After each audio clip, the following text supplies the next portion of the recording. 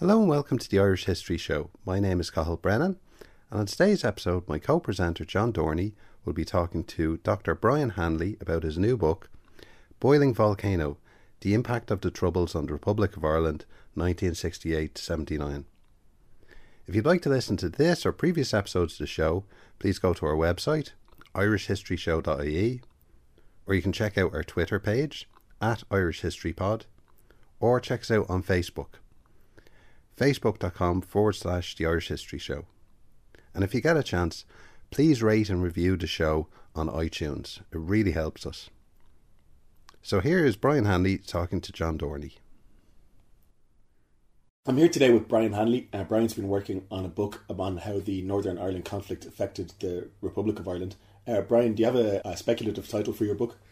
Yeah, so the working title is Boiling Volcano, which was the theme of a Christmas Day message from Cardinal Conway, the head of the Catholic Church in Ireland, in 1971, where he basically, on RTE television, addressed his flock and said that even though they may have thought that they were living in a peaceful society, once violence began, it spread remarkably quickly, and he'd seen that in the north, and he felt it could also happen in the south.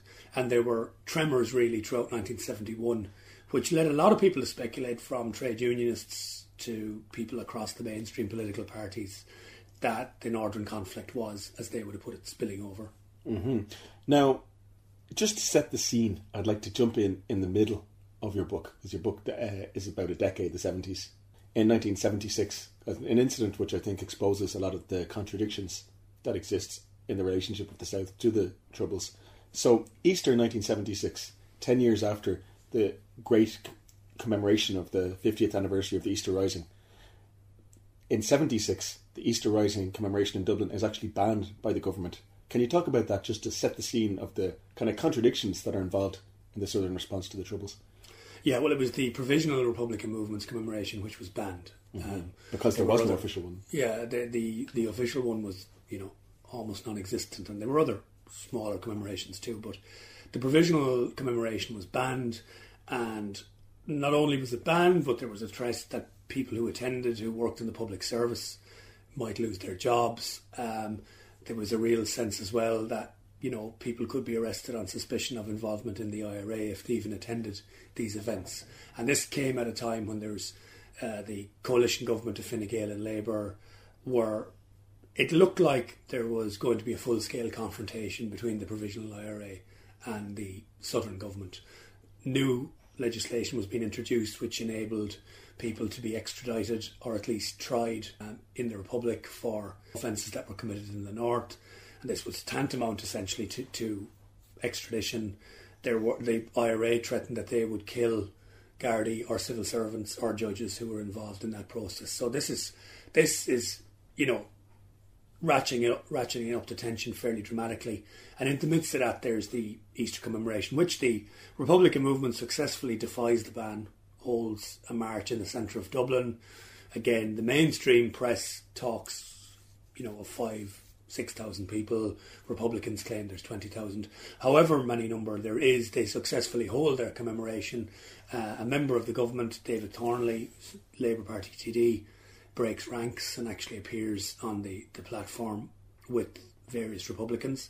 He's booed by a large section of the crowd for his efforts. It isn't appreciated. It's not appreciated by the Labour Party either, or by the government. But again, it shows you how the Northern crisis was provoking all these kind of cracks in the establishment and in the society more generally. Yeah. Now, I'd just like to reflect, though, about this, because it appears to be a very strange thing, certainly to an outsider, I suspect. So you've got the foundation stone of the state, the Easter Rising of 1916, which is held to have founded the independent Irish state, and the commemorations of it are being forbidden by a government because of the involvement of an illegal organisation which is trying, in theory, to further the stated goals of the state, which is to unite the country. So how can we make sense of all this, basically?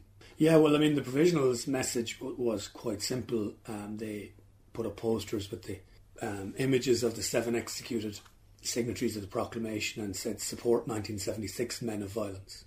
Because as far as they were concerned, they were doing exactly the same thing. But by 1976, a large chunk of the South's population. And again, one of the problems of trying to write about the impact on everyday life is that the vast majority of people are not recording their thoughts, they're not writing diaries, they're not appearing on television or radio, and they're not writing books. So how do you know what they think? Well, from what we can gather, by 1976, there's a great degree of disengagement, disillusionment, fear of the North. And therefore, the anniversary of the Rising is being discussed on radio and television. It's being discussed in the newspapers. There are debates among historians and commentators about what it all means. But, for a large section of the population, whether or not the provisionals are allowed to have a commemoration or not is not a crucial factor in their lives. They'll certainly probably have an opinion on it, but they're not either going to march in a banned commemoration or are they really going to be, upset either way. So, again, when you look at the impact of the North, at one level, it's everywhere, and I would argue it plays a huge role in all aspects of life in many ways.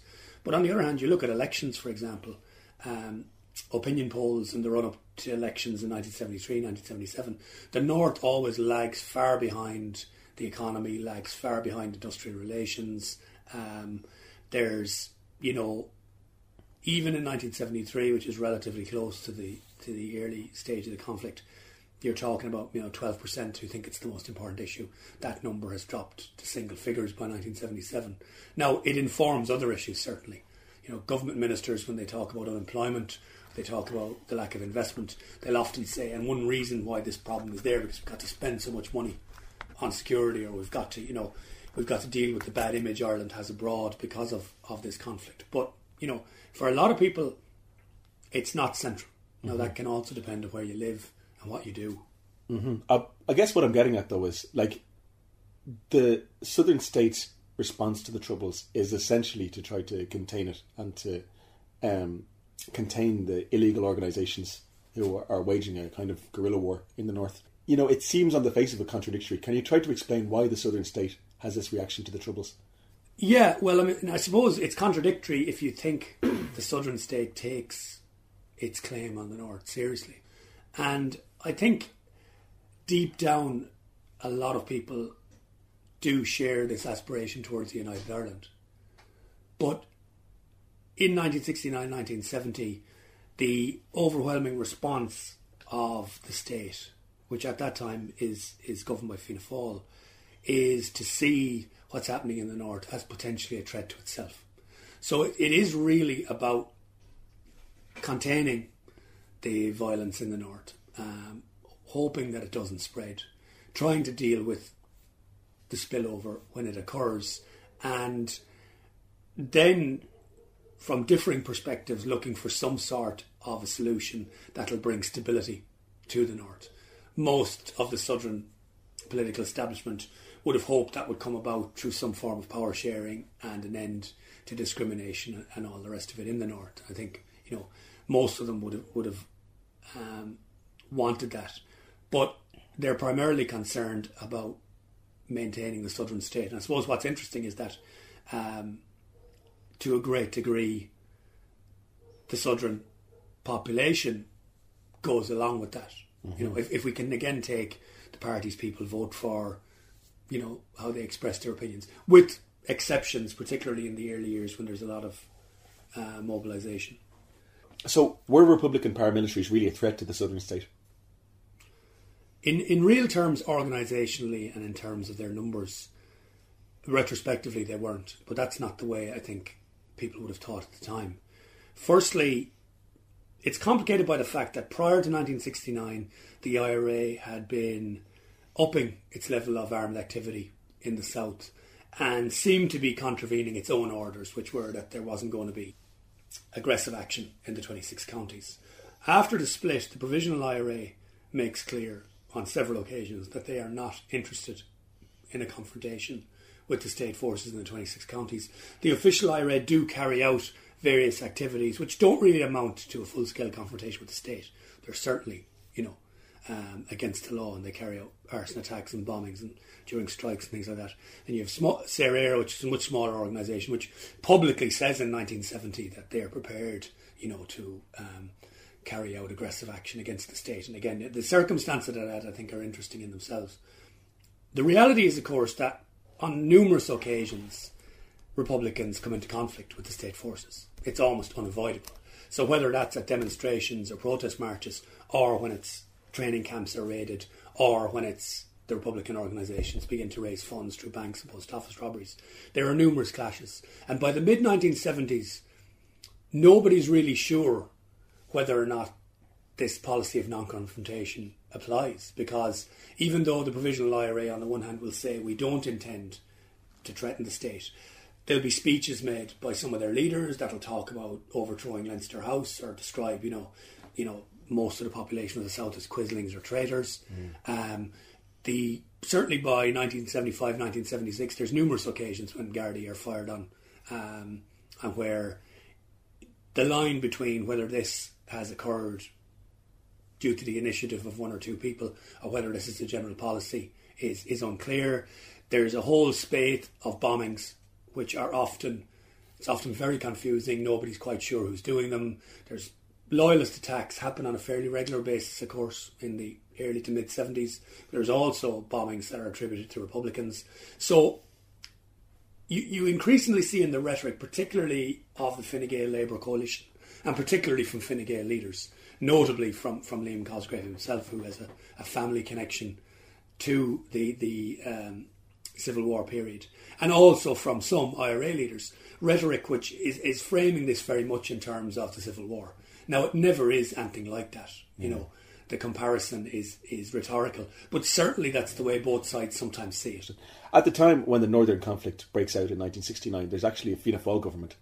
And how does their policy on the North line up in the early years of the Troubles in terms of censorship, in terms of repression? I suppose the interesting thing is that there is a popular memory, and one of the things I wanted to try and do was look at how people talk about the 70s now and compare it to what was actually being said at the time. And there is a real popular memory of the coalition, the Heavy Gang, the Fine Gael Labour, Labour coalition from 73 to 77, the use of brutality by the Gardaí, the Heavy Gang, censorship, Section 31 as overseen by Conor Cruise O'Brien, I think, and everybody associates those kind of policies with that government. But in actual fact, Fianna Fáil, when they left office in 1973, had a far more hardline reputation for law and order. They had reintroduced special criminal courts. They had pushed through a very stringent Offences Against the State Act, which had brought in sweeping powers for the Gardaí. They had reopened the Curragh as a military prison. They had threatened to introduce internment in 1970. They had strengthened Section 31, and that, of course, was originally a Fianna Fáil measure. And they'd also sacked the Gardaí authority. So actually, a lot of the policies which we associate with the coalition were first brought in under Fianna Fáil, and that their government was regarded as a law and order government. And in fact, they were going to the country on the basis in 1973 at one point, arguing that Fine Gael and Labour would be weak on security, that you needed Fianna Fáil in power to ensure the state was safe. Let's just backtrack a little bit. What are the special criminal courts?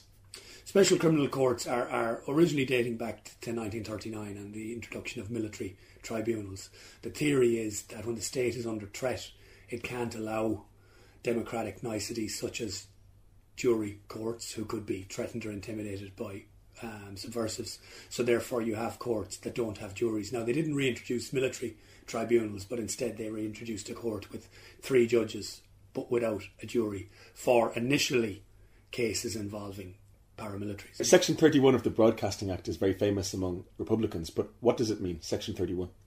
Section 31 was introduced originally in 1960, and the purpose was that the government could ban certain groups from the airways if they were deemed to be subversive. And in 1961, for example, it was a general election, and Sinn Féin's party political broadcasts weren't allowed because they were deemed to be part of an ongoing IRA campaign at the time. So Section 31 exists before the 1970s. And when the Northern crisis blows up, it's really unclear, initially at least, how this policy will be applied by RTE or by the government. And it's in 1971 that Jerry Collins, the minister, the relevant minister, Fianna Fáil minister, begins to demand that RTE no longer interview members of the IRA. And this is eventually extended to include Sinn Féin by 1976, which occurs under Conor Cruise O'Brien. I think one of the interesting thing is that Conor Cruise O'Brien is very intellectually committed by the mid-70s to censorship. He isn't always committed to it. In fact, he's a critic of censorship before he comes to power. And he writes a lot about why Section 31 is justified and the democratic system has to be allowed to bar people who want to overthrow it from the airwaves. So he's associated almost entirely in the public mind with Section 31. I mean, nobody writes about Jerry Collins in Section 31, but it's actually Fianna Fáil who are on a collision course with RT for a variety of reasons. And the Northern crisis really sharpens that. RT deny Fianna Fáil's allegations that they're giving a free ride to Republicans. And again, this is another interesting thing. You will hear people today talk about how anti-Republican RTE is and how Republican voices were barred. In the early 70s, Fianna Fáil and sections of the media who agreed with them tended to argue that RTE was soft on republicanism, that Republicans and the IRA were given a free ride at the station, that undemocratic groups had undue influence, and that essentially the station were giving a platform to these people who had no mandate from the people at all. So, the scene prior to 1972 is that the government are very critical of RTE and always looking for ways to try and make them obey their kind of instructions about censorship.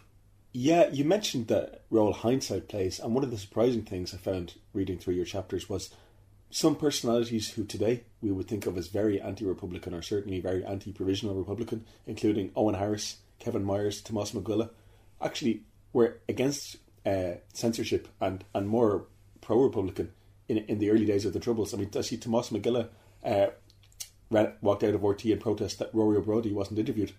Yeah, well, I mean, it's hindsight is a distortion in some ways. Yes, it is, and also rewriting by the people involved is a distortion. I mean, when Conor Cruise O'Brien became minister in 1973, and by this stage he decided that RT did need to be brought under control. He goes to the Director General of RT and says that the IRA are in spiritual occupation of Montrose, and he wants certain people sacked, and the person he demands to be dismissed is Owen Harris, because in the early 1970s Owen Harris and the Republicans at RT, who were largely official Republicans, were not in favour of Section 31. Harris in 1971 says we would rather transmit no programmes than transmit programmes that are censored. They are regarded as the radical Republican voice in the station, and they actually are at that point. They're not in favour of Section 31, they are in favour of defying the government. Harris is producer of FEOC, which tries to interview Tomás Maguila and Rory O'Brady about internment in December 1970, because the Fianna Fáil government have announced they're going to introduce limited internment. And when O'Brady isn't allowed on that programme, Maguila walks off in protest. And actually, I mean, people would argue that Harris set that up to embarrass the government, and he defends then the programme's independence afterwards. So at the time he's seen as a turbulent, militant voice within RTE. Similarly, in December 1972, when Kevin O'Kelly, an RTE reporter, is jailed for contempt for refusing to hand over a tape recording of an interview with Sean McSteafon to the Gardaí, and when the Fianna Fáil government say to the RTE authority that you've got to essentially denounce your reporter and agree with the government's line, they refuse and they're sacked by the government. Kevin Myers resigns from RTE because he says Section 31 makes doing a journalist's job impossible, and that it's again an interference with democracy and with the with a free press, and that does provoke quite a crisis at the time, because it's at the same time that the government are attempting to introduce amendments to the Offences Against the State Act, and it does really provoke the one major crisis about the question of censorship that does go beyond RTE and the press and reach into the public somewhat, but the government win out in the end. But I mean, just to explain to anyone who's not aware, I mean, Owen, because of a very acrimonious parting between the official and the provisional wings of the Republican movement, the likes of Owen Harris and Tomás Maguila would later on be violently hostile to the likes of Rory O'Brady. And Kevin Myers had a conversion of sorts to, I guess, the kind of unionism or neo-unionism in the 80s or 90s, and today is very anti-Republican. But at the time, that wasn't the case. Yeah, well, again, this is the problem with history, that, a person can say in 2017 that they've always held this view, but they may not always have felt, And I think Myers does write about the fact that he was, he did have different views in the early 70s. Owen Harris tends to write as if he's always been holding the line against what he sees as this, tide of provisional fascism. That's just not the case. I mean, the official Republicans in RTE were concerned with official Republican politics, and that was Republican politics. Owen Harris and a number of others in the late 1970s came around to a different point of view. And I think a lot of the histories of RTE and a lot of histories of these arguments by people like Mary McAleese and Betty Purcell are written by people who were in RTE in the late 70s and early 80s.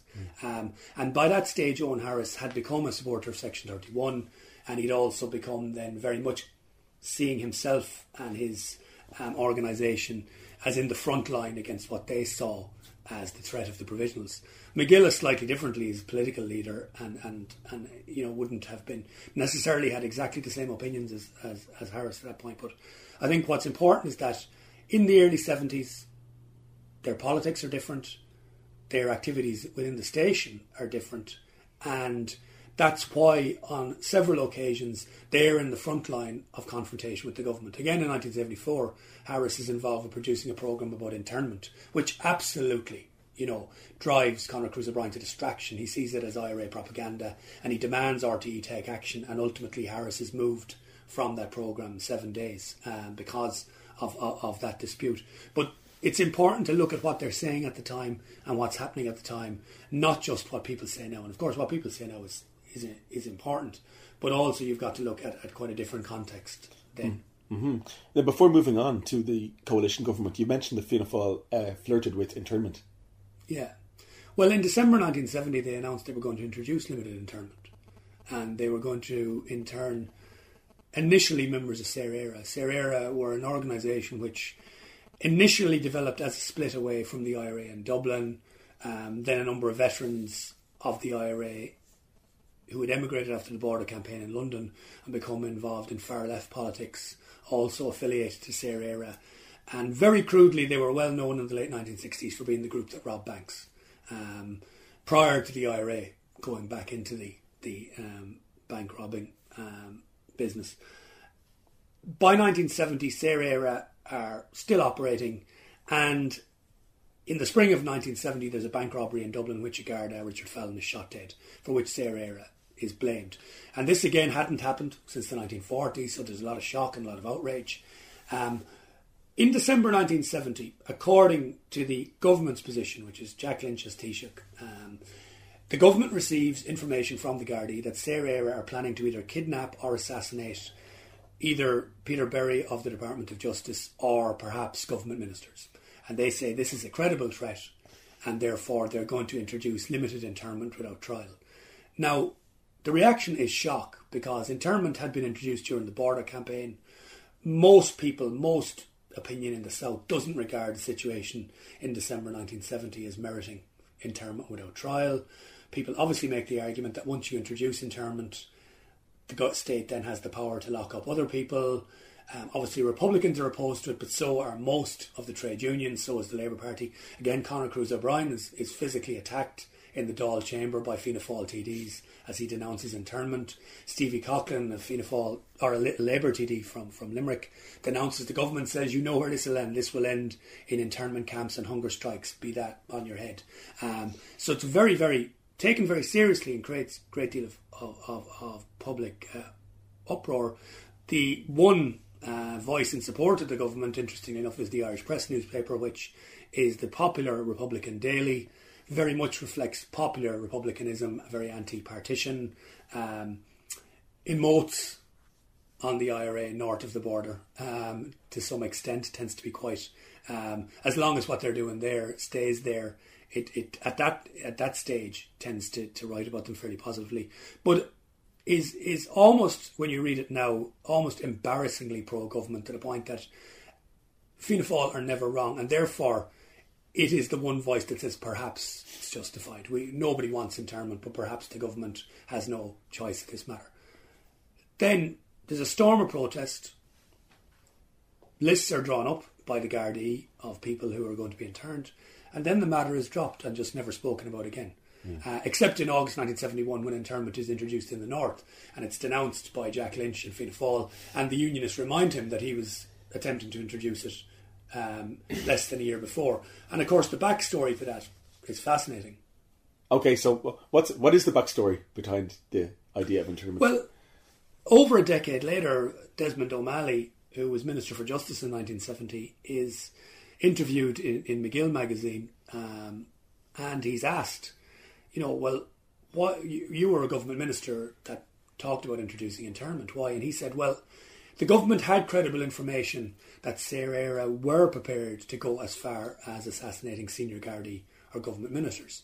But the government also knew that neither the Provisional IRA or the official IRA wanted internment in the South, that both of them at that stage wanted to use the South as a base and wanted to do as much as they could without provoking a major clampdown from the authorities.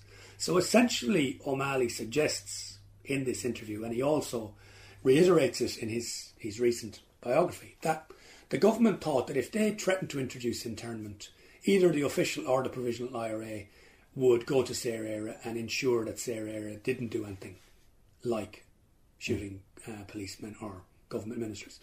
And effectively what he was saying was that the government threatened to introduce internment to make a large Republican military organisation threaten a small one. And he says, and that was the result, and it was the desired result. Now, in an interview for a thesis in UCD 20 years ago, Sean McStephon, the ex-chief of staff of the Provisional IRA, was interviewed. And in that interview, he said that at that time, he sent people to Sarah Era and said, if internment is introduced down here, you're dead. Now, I don't have any more evidence other than that. But it does seem to be the case that a government publicly threatened to introduce internment without trial, a fairly drastic measure, in the hope that other paramilitary organisations would threaten a smaller one. And this seems pretty remarkable. It's not a big secret, but it's not really discussed to any great extent. Not the last time it ever happened, though, I suspect, in terms of the recent peace process. Yeah, well, that again is another... But that's another story. Yeah. And now, moving on to the coalition government. So there's a general election in 1973, and the government that comes in is a Fine Gael Labour coalition. And the reputation that they have, again, possibly in hindsight, is that they're much harder line on Republicans south of the border. Is that true? Yeah, it is true, although, again, initially, their image is that they're much more liberal, because in December 1972, people like Gareth Fitzgerald had spoken out against the sacking of the RT Authority. Conor Cruz O'Brien had again condemned Fianna Fáil's attempt to impose restrictions on the media. Labour TDs certainly had voted against the Offences Against the State Act amendment. Fine Gael had been on the verge of voting against it, and this would have caused a general election, but bombs in Dublin in December 1972 effectively changed the course of that whole issue. And again, that's another story. But certainly they would have condemned some of Fianna Fáil's hardline policies. And Fianna Fáil, on the other hand, would have said during the election, in one of Fianna Fáil's election broadcasts features images of bombs in Dublin, and essentially said that without us the state will be weaker. And that seems to have done them some good in border areas where their vote went up. But nevertheless, there's a Fine Gael Labour coalition. From a very early stage, however, there's confrontation with Republicans. Hunger strikes in prisons, particularly Mountjoy and Portlaoise, clashes on the street. And Conor Cruz O'Brien particularly begins to tighten up Section 31 effectively by 1976, making it illegal for members of Provisional Sinn Féin, along with members of illegal organisations, to be interviewed. And it does become the case that government does take a harder line in many ways and comes closer to deadlier confrontation on numerous occasions than Fianna Fáil had to. Now, one of the things that is going to strike someone familiar with Irish history immediately is, whereas Fianna Fáil has the heritage of a party that comes from the IRA originally, on the anti-treaty side of the Civil War, the government that's now in power from 1973 onwards has the heritage of the other side of the Civil War. And this seems to affect people's mindsets in the 70s, doesn't it? Yeah, I mean, it does. I mean, very much people frame it in terms of the legacy of the Civil War. So, Liam Cosgrave talks about, not for the first time has this party stood between the Irish people and anarchy. he puts, firstly, he's part of a coalition. It isn't just his party, but he sees it as his party, Fine Gael, standing up against the Republicans, just as his father had done. And in the early 70s, I mean, Fine Gael had also had people within it who'd been pretty nationalistic in terms of their opinions about the North. And in fact, Cosgrave would have been seen by many people. I mean, the Irish Independent does a feature on him in the mid-70s and talks about how, he wasn't part of the Home Rule tradition within Fine Gael. He came from the Republican side of Fine Gael, and he'd been given to anti-British speeches himself. In 1969 he said no Irish person can welcome the arrival of British troops on Irish soil. In 1972 again talks about ultimately the only solution is the United Ireland to which the Irish people are entitled. But also that tradition in Fine Gael, which is nationalistic but sees themselves as the defenders of the state and sees the provisionals essentially as the anti-treatyites, as the wreckers, and is very determined not to give them any leeway. And this results, of course, in not just legal measures, but in leeway being given to the Gardaí in many cases to ill-treat suspects, and in the wholesale use of things like Section 30, which allows people to be arrested and held for certain periods of time, to be used again and again and again to pick people up, not just people involved in Republican politics, but people involved in left-wing politics and protest politics of all kinds. This is the so-called heavy gang. What was the heavy gang, for people who are not aware? Well, the heavy gang is a name given after a court case in Cork. I think it was the solicitor Gerald Goldberg talked about the heavy gang coming down from Dublin to get confessions, and then that term becomes more widely used in the press. The Gardaí always deny that there's a heavy gang, but people argue within elements of the special branch and the murder squad there are detectives who get a reputation for getting confessions, and that essentially by the mid-1970s, in cases involving the Republican movement, usually but not exclusively, that suspects are being ill-treated, being beaten up, being threatened, and confessions are being forced from them.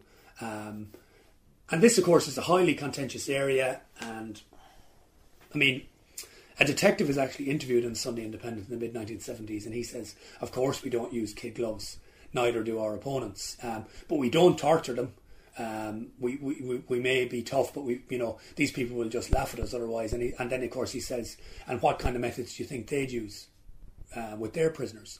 And the big question, again, which people have to remember the context of, is that most people aren't involved in Republican politics. Most people aren't involved in confronting the state in any way. So even though ill-treatment might be widespread among a section of activists, most people are still not going to directly confront that. So you have a situation, for example, where the Sunday World, which is probably the most anti-establishment voice in the media, which regularly highlights cases of Garda brutality, ill-treatment in prisons, interviews people on the left and in Republican politics, and is really, takes a very strong line against the coalition government.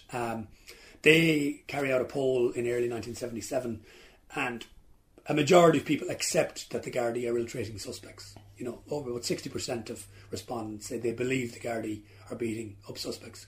But a higher majority want tougher methods from the Gardaí, because you also have in the 1970s a huge upsurge in ordinary crime and a fear of ordinary crime. So you have a constant refrain that the Gardaí aren't tough enough and are not being given enough power. While on the other hand, people are also complaining that the Gardaí have excessive powers and are actually, abusing that power.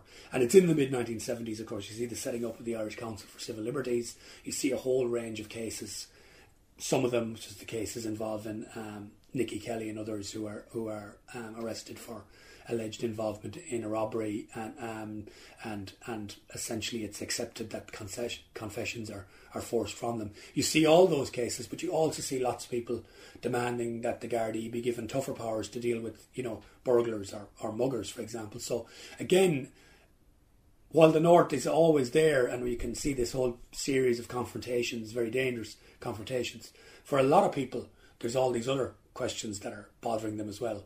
And that makes it, difficult to disentangle what people actually think about all these controversies. Sure. We should talk about a man in particular who was always associated with this period, and that's Conor Cruise O'Brien, who was, I would say, probably a hate figure for modern Republicans. What is Conor Cruise O'Brien's real role throughout this period? Well, I mean, his real role is, he's significant because not only is he an intellectual, but he's a government minister, so he gets to actually, put into practice some of the things he writes about. Of course, he's Minister for Post and Telegraph, so he's supposed to be trying to fix, the phones and not deal with the North. But he's Labour Party spokesman on the North, and therefore becomes seen by many people as the government's voice on Northern affairs, despite the fact that he's never, and I'll mention the Heavy Gang again, because there is an incident where you do see this some of these complexities. I mean, Cruise O'Brien, very few government ministers probably had a thought-out position that saw Northern Ireland as a completely separate place and that took a unionist position. He effectively does take a unionist position in that he accepts the unionists have a right to run their own state by the mid-1970s. Most government ministers wouldn't have thought it through that much. They would have seen it more in terms of we want peace and we want stability, and the IRA are threatening that, so we've got to deal with them. But they wouldn't have really, they'd have been different views on what exactly Northern Ireland should be. So Garret Fitzgerald wouldn't have had the same position on the North as Conor Cruise O'Brien. So O'Brien's view is basically that it's a kind of foreign affairs kind of thing. Well, he essentially comes to the view, ultimately, and again, this is where you've got to trace a person's career. He comes to the view ultimately, yes, that the unionist position is a justified one and that therefore it's one that Southern nationalists have to recognise more and see as more important really than the nationalist position, because he thinks that's, what people in the South have always done, and therefore, the nationalists get too much of a positive hearing. But again, now, at one level I'm wary of talking about him because it's kind of wrong to see him as the dominant figure in everything that happens in the 1970s, because then that lets other people off the hook. I mean, Section 31 was instituted by Fianna Fáil. It was supported by Fine Gael and it was supported by Labour when they were in government. And all those parties oversaw it until the 1990s. And any of them could have gotten rid of it at any stage. But what you tend to get today is that when people discuss Section 31, they kind of say, we were all against that, but then you had madmen like Conor Cruise O'Brien. Actually, you weren't all against it. It remained the law until the 1990s because the mainstream political establishment supported it. And the mainstream opinion in RTE supported it as well. Again, there's a kind of a self-serving mythology on behalf of Owen Harris and also his detractors that really censorship in RTE was to do with him and a handful of other people who supported the Workers' Party. In actual fact, the mainstream in RTE put up with Section 31. In theory, the National Union of Journalists was opposed to it, but ultimately they knew that most of their members would not go on strike to put an end to this. People who supported Fianna Fáil, Fine Gael were happy enough with it. So it was a mainstream measure, and most of the general public, for a variety of reasons, were never going to get that upset about it. Even if you were asked in an opinion poll, do you think it's right or wrong? Most people would probably say it's wrong. But if you lived in Dublin or you lived in Wexford or you lived in Louth until 1988, you could see Republicans being interviewed on UTV and BBC. And as I remember, people from Dublin used to be very proud to tell me that, RTE was for culchies. So actually, one of the things that makes the question of censorship messy is that Republicans were not banned from British television, and a lot of people in Southern Ireland could watch British television. So you could until actually a much later period. Until about 1988, yeah. And people point this out. In 1976, there's a programme about the 50th anniversary of the Rising on Thames Television, ITV. Yeah. And it features Conor Cruise O'Brien, Sean McEntee, veteran of 1916, and his father-in-law. And it also features Daithí O'Connell of the Provisionals. And people point out that Conor Cruise O'Brien is taking part in a programme which also, in a different segment, interviews the leader of the Provisionals, and which has been shown, and lots of people in Ireland are able to watch. But he's in favour of banning them from television in the Republic of Ireland. And a lot of people point out that this doesn't really make a huge amount of sense, but O'Brien does have an intellectual position in favour of censorship. Lots of other people maybe don't intellectualise it, but they're happy enough that it's there, and that the reason it remains there is because the mainstream political establishment piloted it. One of the central kind of themes here is the state broadcaster RTE and the role politicians believed it should have. Can you speak a bit about the relationship and the independence or otherwise of RTE from politicians at the time? Yeah, I mean, throughout the 1960s, Fianna Fáil, who were in government for that period, seemed to assume that the state broadcaster would essentially represent their view as the government. And there's a number of confrontations when RTE began doing investigative programmes or feature people from the left, for example, who are critical of Fianna Fáil, and Charles Haughey and other people make a lot of complaints about RTE's policy. But it's quite an interesting meeting in early August 1969, where Jack Lynch as the Taoiseach meets senior people from RTE and also the editors of several daily newspapers. And he tells them that the government are intent on bringing in strict security legislation to deal with IRA activities in the South. And that's interesting in the sense that he's telling journalists what the government are going to do. So he's obviously feels fairly confident that they're not going to have a headline the next day, exposing all this. But then he also says that the government are worried that the IRA are being glamorised by the way they're being covered by RTE and the newspapers, and would newspapers play down IRA statements, use the term illegal organisation rather than IRA, which had been a term that was introduced decades before and had kind of fallen out of use. Most newspapers did call them the IRA by the late 1960s. And he essentially, tells them what the government intend to do and asks them to support that. And that's quite interesting in a way, that he assumes that they're not going to, publish editorials the next day attacking him. And none of them do. I mean, the Irish Press Group start using the term illegal organisation a little bit more. But there's no hint in any other coverage that this meeting has taken place. But what throws this all out of kilter really is that within about 2 weeks, the North explodes.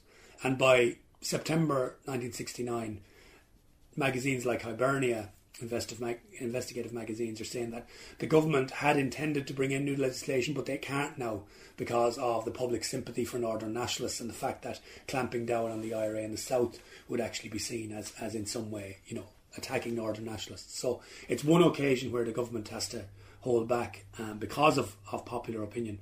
But it's quite interesting that the government would feel that it could tell RTE and the newspapers, or at least advise them on what it wanted, the way it wanted them to cover Republican activities. We've talked about the state broadcaster RTE. What about the printed press? How do they line up on the Northern conflict? Well, initially the majority of the printed press, I suppose, again, you have to remember in the early 1970s, most people who bought a daily newspaper also bought a local paper, so a very large chunk of the population are still reading the local press, and most local newspapers, particularly in the early 70s, do express opinions about the North and about government policy regarding the North.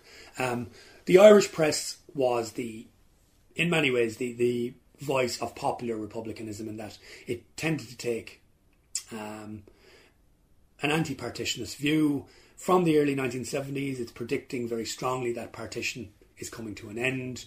It tends to very much present the IRA's campaign as inevitable, and the Unionists and the British as responsible for the violence. And then once anything happens an inch across the border, takes a very strong line that the state must be defended.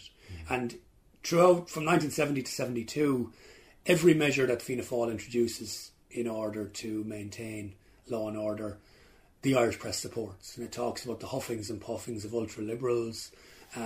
It's quite contemptuous of those who talk about the threat to civil liberties, and continually argues that Northern nationalists' interests are best served by having a strong southern state under Fianna Fáil.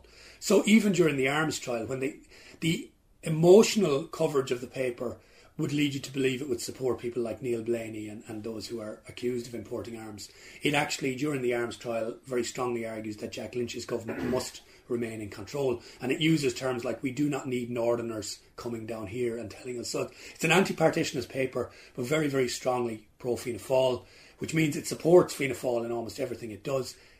After 1973, when the coalition comes to power, the Irish press becomes very strongly in favour of civil liberties and becomes a very, very strong critic of the coalition, to the extent that, of course, Conor Cruiser-Bryan famously threatens to bring the editor, Tim Pat Coogan, to court because of letters that he's publishing.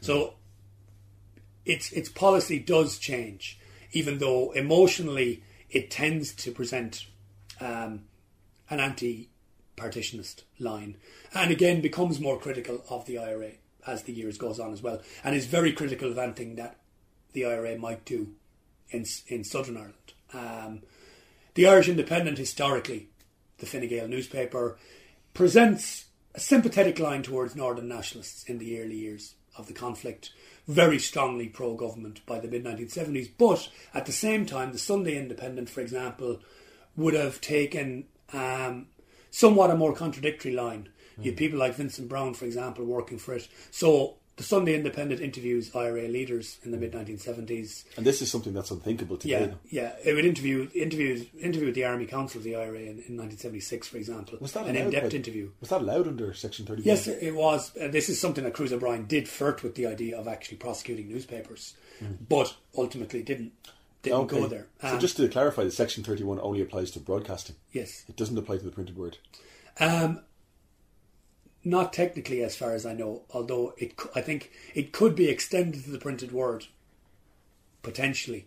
And there is arguments about that in the mid-1970s, about articles which Hibernia print and which the Irish Press print, whether these are encouraging support for subversives. And it's something O'Brien, thinks about doing, which causes a great deal of controversy. But again, independent newspapers, there is more diversity than you would imagine.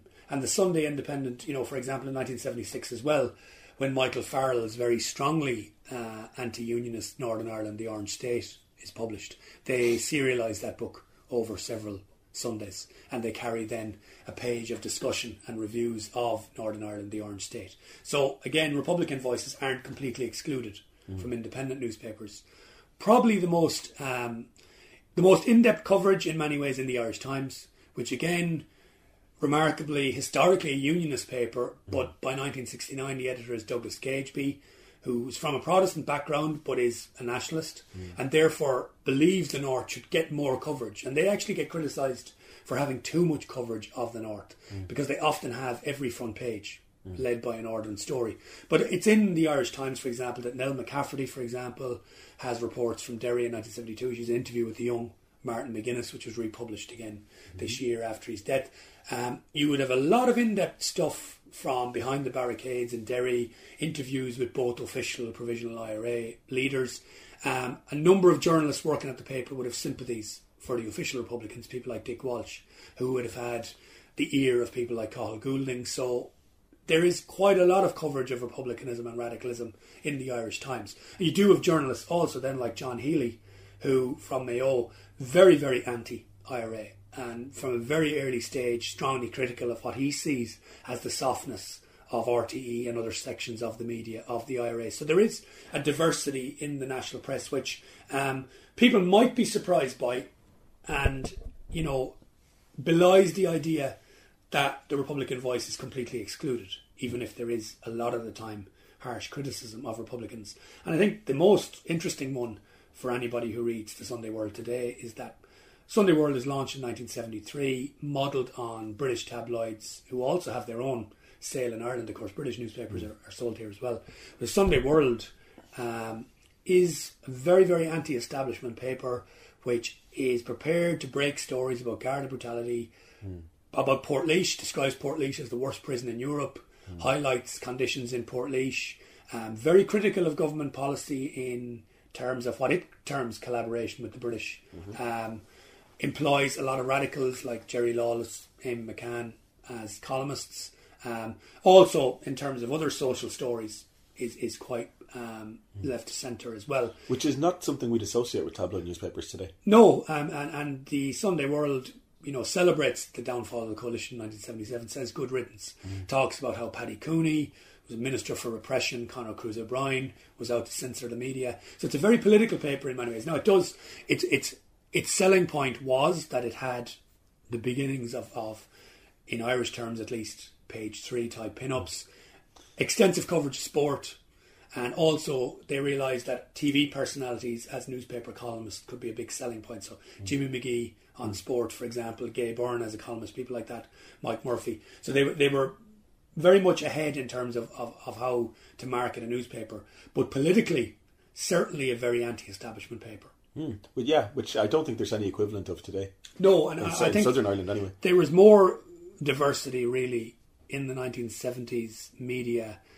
about the issue of the North than there was, say, in the last decade about economic policy in this part of Ireland. And people might be a bit surprised by that, because I think the general view is that you've got this blanket censorship and people can't, express contradictory views. You look at the local press and you get the full range, from in the early 1970s newspapers which are essentially endorsing the IRA's campaign to the other end of the spectrum, where the IRA are blamed for every ill in society. So there's quite a divergence.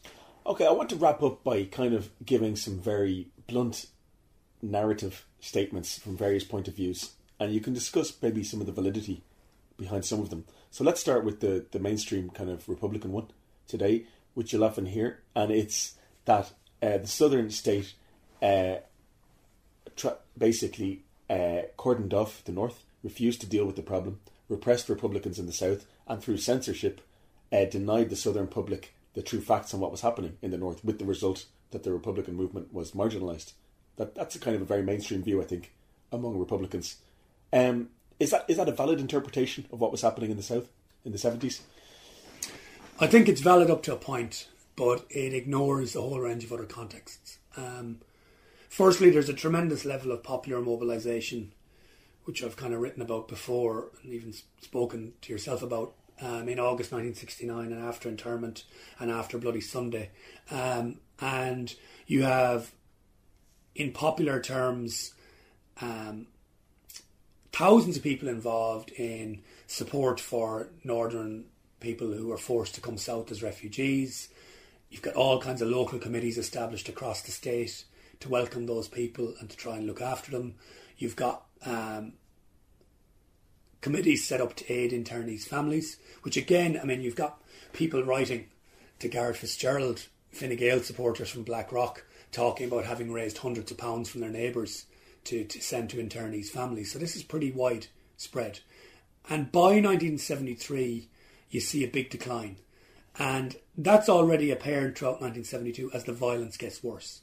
I think you have to understand that Southern public opinion is very sympathetic to Northern nationalists as long as they're victims. And this might be unfair, but as soon as they stop being seen as victims, and as soon as the IRA begins to really wage, in their terms, a very aggressive and successful military campaign, public opinion begins to become more wary of them. And you also then have a whole series of incidents in the south which may not be meant to signal the beginnings of a campaign here, but which people assume does mean. So street conflict becomes much more common.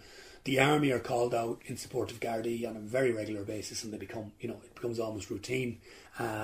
You've got all kinds of confrontations around prisons and prison conditions and so on. People do fear the troubles spreading south. Now, how much of that is contrived and how much of that is genuine, very hard to tell. But it's certainly not just the case that the state is able to do that. A government wouldn't be able to diffuse a popular movement just by clicking its fingers. And the state broadcaster isn't acting as an arm of government in 1972. They're at loggerheads in many ways. And you begin to see this happening before the coalition comes to power. The other factor I think you've got to look at is that in general terms, the 1960s were seen as a very successful decade. And people began to talk about for the first time. For the country as a whole. For the state as a whole. For the state, rather, yeah. Yeah, and people began to think in terms of immigration is ending, people can get jobs, people are buying cars, people are buying televisions. There's a degree of, for the first time since independence, this place is beginning to work. And then you have international recession hits in the early 70s. By 1972, unemployment is back to the level it had been in the early 60s. You've got the oil crisis. The oil crisis in 73. Now, that's not connected with the North, but nevertheless, things start to go wrong. It's and I think in a lot of people's, with the North, you might say, yeah. Yeah, in a lot of people's minds, it's the North that's dragging us backwards now. Things are going bad. We've got all these troubles. You've got the rise in crime. You've got, increasing worries about the future. And at the same time, you've got this war, which, you hear again and again, and this, Republicans can say this is wrong, and they can make their argument. But you hear again and again, by the end of 1972, we understood why the IRA had to do what it did in 1969, or had to do after Bloody Sunday, but they should stop now. It's gone too far. And that might only be a view that you could have if you didn't live in Belfast or Derry or wherever, but it is a view that people have, and it's a genuine view. And it's expressed in all sorts of ways, all sorts of frustrations. At the same time, thousands of people remain engaged with the North in a variety of ways. But you do have this decline, which I think it's inescapable that a great deal of that is related to the IRA's campaign. And unfortunately, and again people find it hard to understand why, nobody in the South identifies with the Loyalists. And therefore the terrible things that Loyalists do are assumed to be what Loyalists do. Whereas people do identify with the IRA, they identify historically with republicanism, so they always judge them far more harshly. They feel a sense of responsibility. Yeah, and even, you see that expressed in all sorts of ways, which might seem strange to people now. So Republicans know that themselves, I think, deep down, that what's a positive in some way, that they are identified as part of our history, can also be a negative. Whereas the Loyalists have no such. For most people, there's no interest in what they're doing. They're regarded as terrorists. They're regarded as brutal. But there's very little, nobody really, apart from, you begin to see, well, if you want to call it the revisionist trend, which argues you've got to understand their position. But that has no great, in with the majority of the population's opinions on the subject.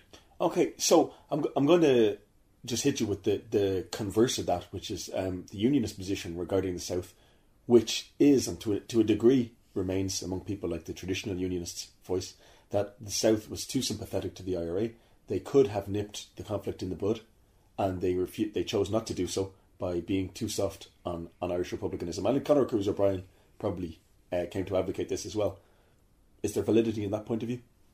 Well, certainly there is widespread sympathy for Northern nationalists in the early years of the conflict. That makes it politically impossible to some extent for governments to clamp down. Even the coalition government finds it hard to do certain things because ultimately people do believe that the nationalists have been discriminated against and quite clearly are being oppressed in various ways. So there is a certain leeway for Republicans in the early 70s, which also, you do have evidence of some sympathy within both the army and the police, and blind eyes being turned at various stages. Again, how much of that is a general policy and how much is reactions to particular incidents is another question. But the Southern state had a position which saw Northern Ireland as part of the national territory, and they held that position despite all the contradictions and despite the fact that some people like Cruise O'Brien ultimately decided that was wrong. There was all kinds of secret cooperation, of course, and there were also, ways in which the Southern state would not cooperate. And again, you find that where certain incidents occur which have a big effect in the South, like the Miami Showband massacre, Southern government are very angry with the British government, and they demand to meet the British ambassador, to explain to them why things like this can happen. And that is in part because that incident had a disproportionate impact in the South because thousands of people knew the Miami Showband. They'd seen them in a way which they hadn't with so many other victims. And this, again, is one of the other problems about the way people relate to violence that seems far away. Both Fianna Fáil and Fine Gael governments were coalition governments, very determined not to allow the Republicans become a real threat to the Southern state and afford them ability to operate. At the same time, there was always distrust of the British, and that even went for the coalition to some extent. And also the fact that the British state and the northern authorities were often contemptuous of the South. Paddy Mulro's recent book on the border shows this in greater detail. But of course, British troops crossing the border on various occasions being contemptuous of the Southern security forces, the British demanding things, as if the Southern government had no option but to do what they said, and also the fact that Gardaí in border areas knew there was collusion between loyalists and the security forces. They knew that in the mid-1970s, which made them, reluctant to give information to the police because they knew the police were sharing it with loyalists, and that was a factor as well. I mean, the Barron Commission, or the inquiry into the Dublin Monaghan bombings, published probably 1,000 pages of information online. I'm surprised more people haven't looked at it, because that includes a lot of material from Garda and Irish Army sources, which shows the extent to which this was all problematic for them. So the unionist case that the South was simply, a base for the IRA just isn't true. But it would be, nonsense to say that the IRA didn't have widespread sympathy, particularly in the early years. Mm-hmm. I'm going to finish with a final proposition, which is that the Northern Troubles created a thing we might call 26 county nationalism, where the southern population ceased to identify with the idea of a united Ireland. What do you think about that? I think that already existed to some extent. Well before partition, observers and writers in the early 1900s talked about how people from the south and north often viewed each other quite differently, not just unionists and nationalists, but, they had people like Arthur O'Cleary, who's Sinn Féiner, but he said he never understood Ulster unionists until he met an Ulster nationalist. So there was always, you've people who are quite uneasy, about Ulster nationalists and have a sort of a dislike for them, which becomes more acceptable, I think, in the 1920s when they become more of a problem. And you see elements of that maybe on the pro-treaty side as well. But again, both pro and anti-treatyites can be very dismissive of what they see as the things that are getting in the way of the question of the Republic or other issues too. But so I think there's always been a division. Part of that is cultural. Northern nationalists also may be quite dismissive of Southern nationalists, or quite, critical of them in many ways, even before the conflict.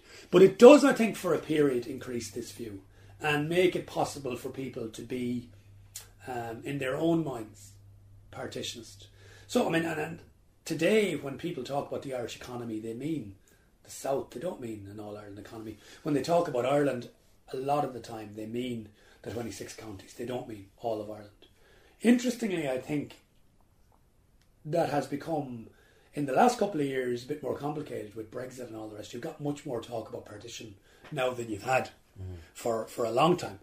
And again, I think people who weren't around in the 1970s or 1980s perhaps have less of a hang-up than people who do remember that. And I think that does affect people's attitudes to the North and to the idea of a united Ireland, whether or not they remember the modern conflict or not. I suppose the key point I wanted to make is that, or tried to make, is that labels are really useful in polemic if you're involved in a political party or if you're in a political row.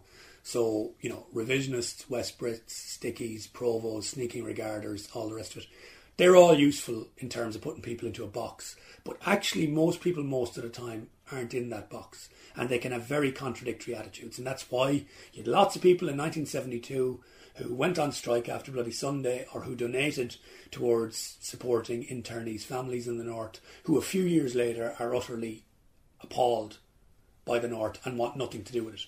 And it isn't that they've read the wrong book or seen the wrong programme on television, and it isn't just because things are being censored, although that, I think the fact that the government has the ability to ban voices from radio and television is significant. But it isn't just because of those things. There's a whole range of other things that are happening. And trying to reconstruct how people felt about the North and the different way it affected their lives is very, very difficult. And I think we at least need to make a start on that, rather than simply seeing it in terms of, well, there was the West Brits or there was the Provos, and everybody agreed with this position or everybody agreed with that position. Actually, most of the time, ideas were in flux. Okay, Brian Hanley, thank you very much. So that was Dr. Brian Hanley talking to John Dorney about his new book, Boiling Volcano. Thank you very much for listening to the show. Please rate and review the show on iTunes. And until next time, my name's Cathal Brennan. Thank you very much.